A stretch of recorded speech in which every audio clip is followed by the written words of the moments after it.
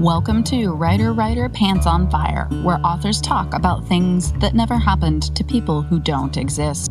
We also cover craft, the agent hunt, query trenches, publishing industry, marketing, and more.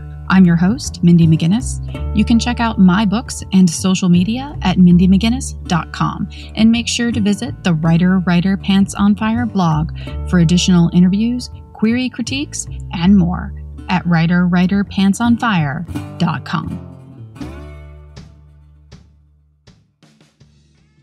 Tidewater Sandals. Where will your Tidewaters take you? When you're ready for your writing break, sometimes a little walk is all it takes. Tidewater Sandals offers flip-flops that are both stylish and comfortable. Tidewater sandals are made with 5 layers of compressed yoga mat material for all-day cushioning. The footbed is brushed to keep your foot from slipping and designed to mold to your feet.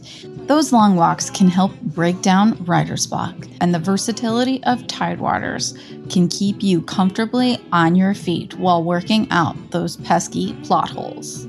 Tidewaters are also great for casual and dressed up looks. Wear them to the beach or out to dinner once you're done writing. Tidewaters are lightweight, pack well for trips, and a teacher discount is offered year-round. Visit tidewatersandals.com. Tidewater Sandals. Where will your Tidewaters take you? We're here with Tatiana Dunford, who is the author of The Child of Ukraine, which released this month. And originally, this book was a self-published novel, although it is very much also kind of memoir, family history, and the story of your grandmother. So why don't you tell us a little bit about that and a little bit about the background behind this book? It's so nice to be here chatting about it. I'm always happy to chat about this story because it's so cinematic and so epic. It doesn't sound real, but it's based on true events. So when I published this book in 2020, it was originally called Motherland. There's a lot of stories about women, motherhood, daughters and mothers and that relationship. But also there is a statue in Ukraine called Motherland. It's very famous because it's this woman holding a shield and a sword, and you can see it in the center of Kiev. My grandmother, she practically raised me for about 5 years while my parents were working. So I would hear lots of stories about her family and her farm. And she didn't speak very much English. So she and I would exclusively speak in Ukrainian, which is my first language. And she would tell me all of these amazing, colorful stories about escaping the war. There was a piece to the puzzle that I only found out about in 2015. And that prompted me to write the book. But her story was that she escaped her childhood home when she was 18 because her brothers were murdered by Stalin's police. They were collected and rounded up with a lot of other political activists, and they were thrown into prison and shot by firing squad. She left her home at 18, never saw her parents again. There was German occupation as well as Russian, and the lesser of two evils was to kind of help the Germans defeat the Russians. Do whatever you have to and then come back. And she never did because it wasn't safe. So she was in a labor camp. She met the man who would be my grandfather. And then they, after the war, fled to Australia because Australia at that point was providing land and work for immigrants and citizenship after you worked the land for 3 years. So it seemed like a good deal, even though it was in the middle of nowhere in the Dust Bowl. They traveled there and something happened to her without giving away any spoilers. It was quite a tragedy, and she was forced to make a decision that basically changed the course of her life. They immigrated to New York. It kind of reads like a memoir, but it has a little bit of history, obviously, in it as well. And I had to thread all of these pieces together as a novel. I didn't know all of the very specific details, so it couldn't be a memoir. But I wanted it to cross a lot of genres, if that makes sense. I wanted it to be appealing for people who don't necessarily always read historical fiction. I didn't want people to look at it and go, oh, God, it's going to be really politically heavy or information heavy. Mm-hmm. There's a little bit of everything in it. And I think that's what people are connecting to. Is the general kind of umbrella feeling is that it's about a family and it's about love and it's about loss and motherhood and parenthood and marriage. And those are all themes that apply across humanity. I wanted people to be drawn to that. I wanted it to prompt people even to ask questions within their own families, because we grow up sometimes with grandparents and even great grandparents, and we don't really, when we're younger, we don't actually ask them anything. We see them as these elders. We see them as a very specific role, when actually this book, for me anyway, reminded me that they are also human beings with their own baggage. And that's so important. The lens through which we most often struggle is seeing our parents as real people. And I think, though, that it can complicate things much further when you have to actually think of your grandparents as real people who were young once and who were going through everything that you've gone through too, and probably more. I agree. I think as youth, we often feel like we're the interesting ones. Yeah. It's like, no, actually, everything that you're doing, they already did. And we should be talking to them and getting their stories. With the backdrop of war, I want people to understand that what is happening in real time to not just Ukraine, but a lot of cultures is something that we have to learn about and ask questions of our parents, grandparents. Otherwise, how do we change the narrative? How do we raise children to appreciate their own living history right in front of them? It is very much, forefront, and people that could not have told you what colors were in the Ukrainian flag now are intimately aware of it. It's part of the larger conversation now. It's not a new story. This has happened before. Oh, yeah. When all of these unfortunate events started happening in February, the mentality was, well, we're ready. We've been ready for this for decades. It's not anything new. These are the stories almost in parallel, the stories that were happening to our grandparents and great-grandparents and great-great-grandparents. It's wildly upsetting that it's so similar and it's the same playbook. I was speaking to a journalist friend of mine who's in Ukraine, and I was saying, enough is enough. Now we use our literature, our art, our activism. Now this is the watershed moment. Now we are the future, the younger generation Ukrainians who are saying, that's it. We are using social media to then push a new narrative forward. I was reading somewhere that I think this is the most photographed and recorded war in modern history. And it helps that we have a president who's not some dusty old politician, who actually represents the future, the modern young Ukrainians who are taking to these social media channels and saying, hey, pay attention. From what you're hearing from family and friends that are still over there, that are in the moment, that are there every day, does it feel like it's different this time? I think it's half and half. They're exhausted by it. It feels like the same thing over again. I think if they try, and it's difficult, but if they try and remove themselves from the devastation that's happening right in front of their eyes, they know that they have a much farther reach than they ever have when it comes to reaching the media. Western media is kind of complicated because sometimes it seems like it's playing both sides, but Ukraine is now being seen in a very different way, maybe more in lines of the humanness behind who we are, instead of what the media has portrayed us historically within the lens of a scandal or gangsters or mafia or rent-a-brides. All of those things have been quite damaging. And maybe now, even though it's so unfortunate what's happening, maybe now people are looking at us slightly differently. They assume that we're just some dumb bunch of farmers, when actually we are wildly industrious, creative, intelligent, all these amazing things that nobody really kind of understood before. So you mentioned the media. You also work as a translator for Frontline News since 2014. So can you talk a little bit about that experience? And did that serve as motivation in some ways to work with your grandmother's material and get that family story out there? Oh, that's an interesting question, actually. Nobody's asked me that. I think so. When they reached out to me during the Revolution of Dignity, it was through a friend of mine who I went to college with. She very kindly put them in touch with me, saying, listen, I know you speak Ukrainian fluently. They might need somebody.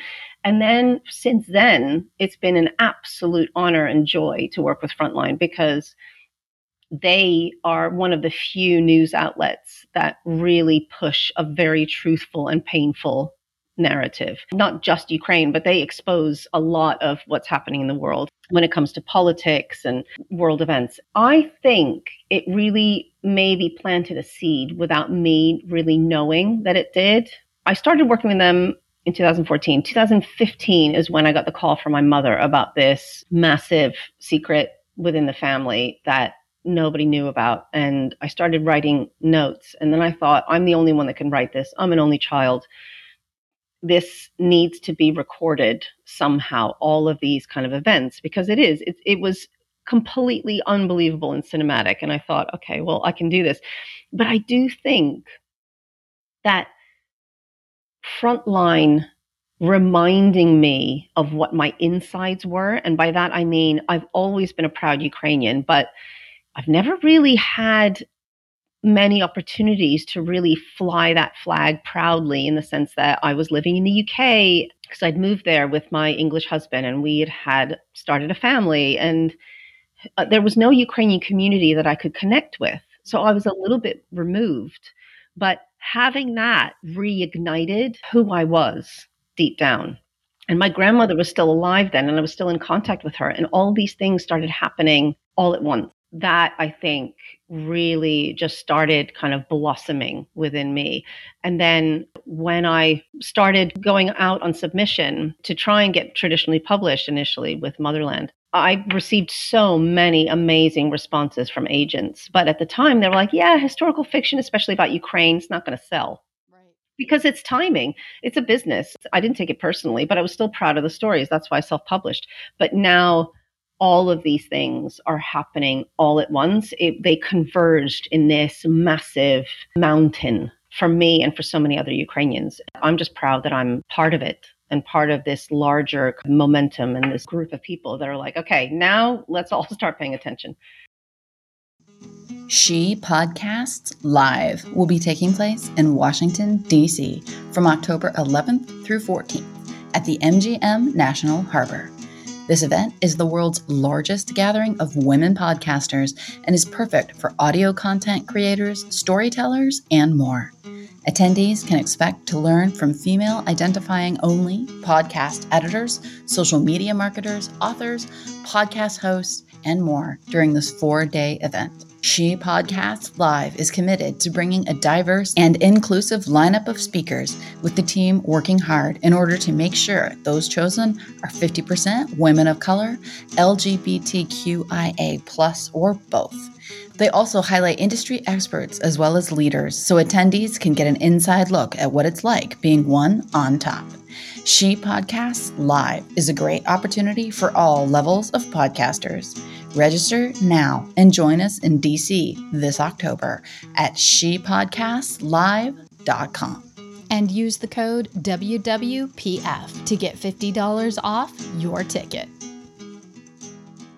So coming back to the book and talking about the actual process of writing it, you said that your mother had contacted you. There was this family secret and your grandmother was still alive. So were you able then to work with her in terms of the content?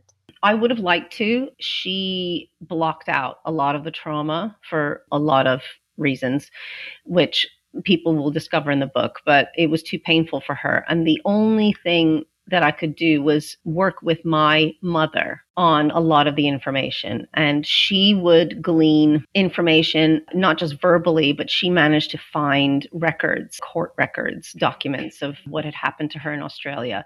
So that was the extent of my research. I couldn't go too deep with my grandmother because she, for over 60 years, she had completely erased the memory of what had happened to her. She had to block out what she had to do and the people that she was in contact with.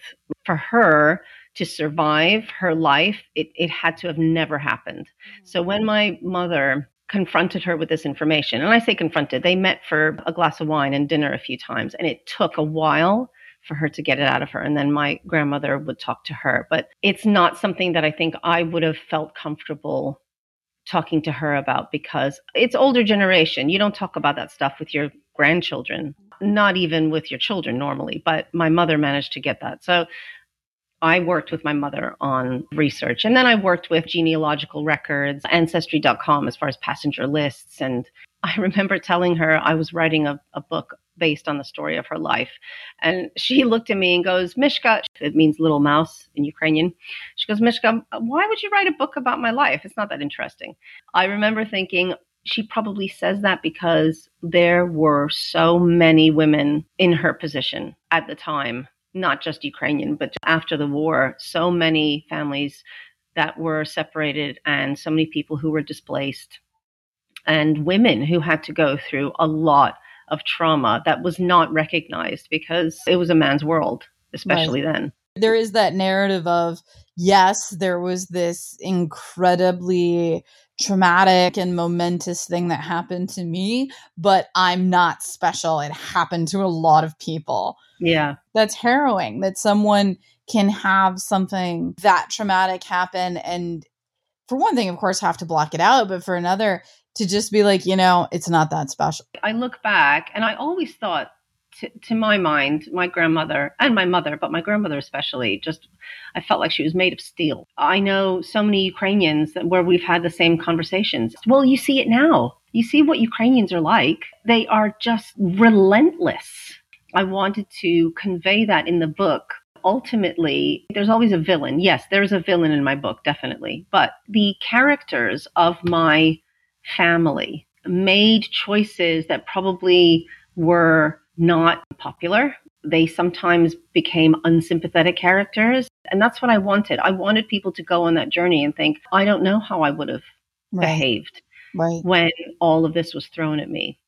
I wanted people to feel conflicted and eventually sympathetic because my grandfather was, in real life, he was abusive emotionally. He was kind of even physically abusive. There was conditioning that led to that. And we find that out in the book. So talking then about the path of publication for this book, you said that you had originally aimed for the traditional publishing model with this, and you didn't have any luck because timing, like you said. Yeah. And that is a really typical story. And I think it is very interesting, and one that is super relevant to my audience, is that you can write something and it can be a great book and it can be a wonderful story and it can be something that a lot of people would connect with and find moving, and it can have great writing and the narrative can be super strong. But if the market isn't open to it at the moment, totally, it's not going to land. So if you could talk a little bit about the process at the beginning with this book and then how it ended up where you are today.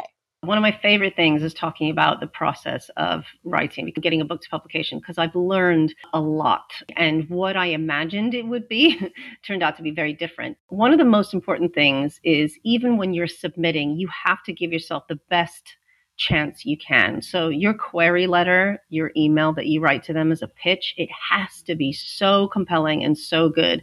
And you also have to embody the business of getting a book to publication. You're not just some starving artist who sits in the corner and hopes for the best. You have to carry yourself in a way that engages an audience, engages the agents. You have to sell it. I was very lucky in the sense that when I was sending out the first 3 chapters of my manuscript and I had the query letter down and I personalized each letter to each different agent, because you do your research and you make sure everything is pointing to yes. Doesn't guarantee, but at least you feel good about what you're presenting. In the first couple of months, I received 12 full requests. It's a unicorn. Like, a full request is a big deal. And then the requests came back eventually and they're like, you have such beautiful writing, but we need more of this, or we need more secondary characters. We need more tension. The market isn't great. There were all these kind of factors that were in the way. Agents, I realized, are human beings. They're doing a job. It's not personal. And every single one of these agents that responded to me in kind, even though it was a rejection, they were so nice about it. A couple of agents actually wanted me to change the story and resubmit it. And I thought, I'm not sure I can do that because this is based on a true story. And I know you want to make it compelling and commercial, but I kind of want to stick to what happened. They were all so lovely. And I made so many wonderful connections, and we are still friendly and still connected. And they are so supportive.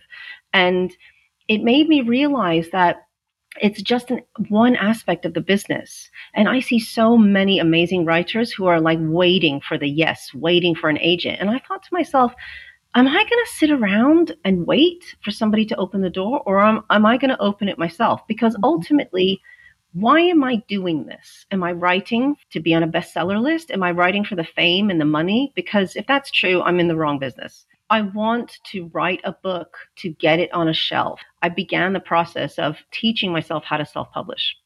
And I made a lot of mistakes along the way.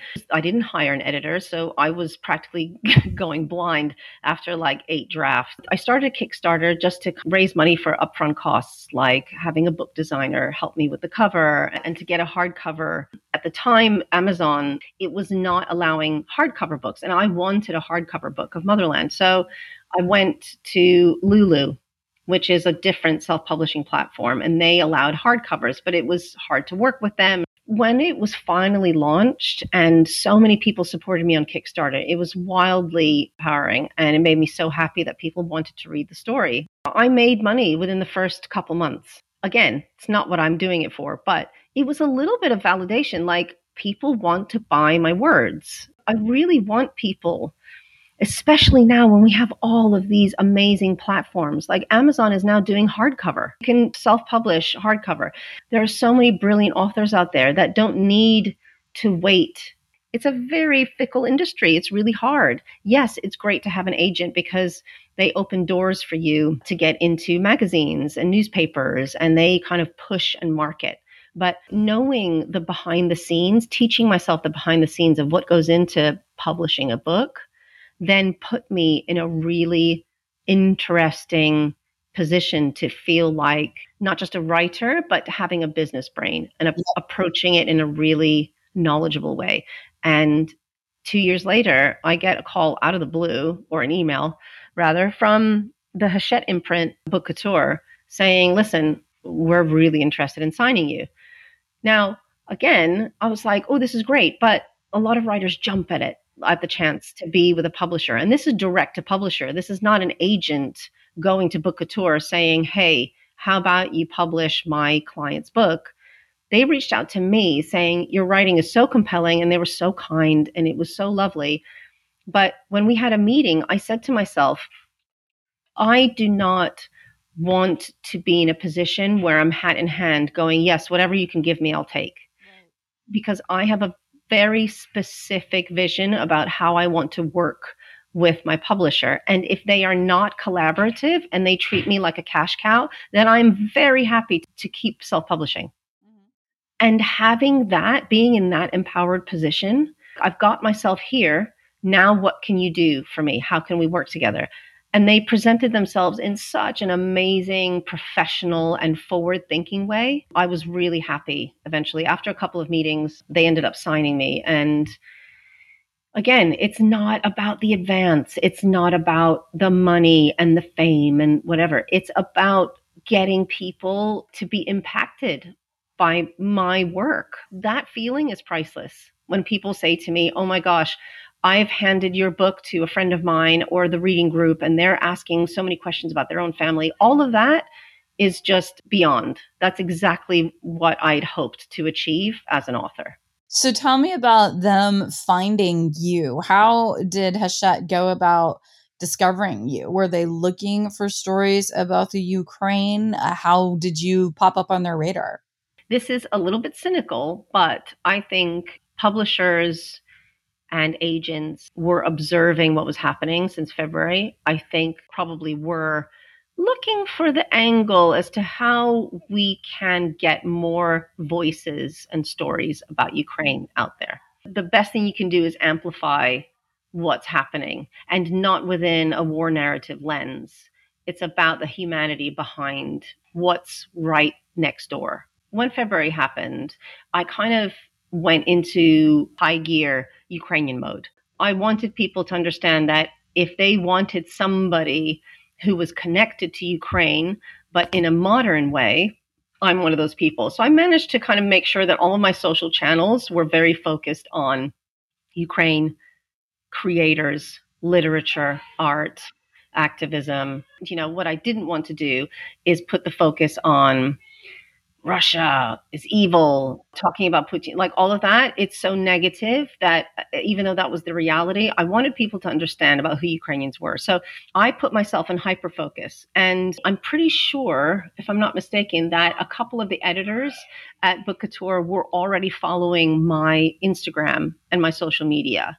So they were aware of me because I'd always spoken about my family story over the years. But now it went into overdrive. And I think they were just kind of maybe monitoring me. Maybe I was the atypical writer. I'm very social media friendly. So I kind of cover all grounds. And I think they were probably, if I'm not putting words in their mouth, I think they were just interested in what I had to offer as far as kind of a well-rounded author that they might be able to work with. I really, again, just love that idea of you having a great story and good writing and a powerful narrative, but just the timing not being there. I was just looking at your Instagram. Obviously, that is where you're really super active. With that in mind, last thing, why don't you let listeners know where they can find you online and where they can find the book, The Child of Ukraine? I feel like I'm everywhere. I have a website, TatianaDenford.com, and you can find links to order any of my books. I've also self-published some poetry books. People can drop me their email there, and that way they can stay updated. I'm on Twitter at Tatiana Wright, quite active on there, as well as my Instagram, which is the same handle at Tatiana Writes. I also do a show that I host called The Craft and Business of Books, and it basically interviews editors, publicists, agents, authors about the behind the scenes of their experience about being traditionally published and even self-published. I'm part of a documentary with Frontline News coming out at the end of the summer about what happened in Ukraine. It's not easy viewing. I love Frontline, and I think it's going to be a beautiful and harrowing documentary. And The Child of Ukraine, you can find it on Amazon. It's out on audio, ebook, as well as print everywhere.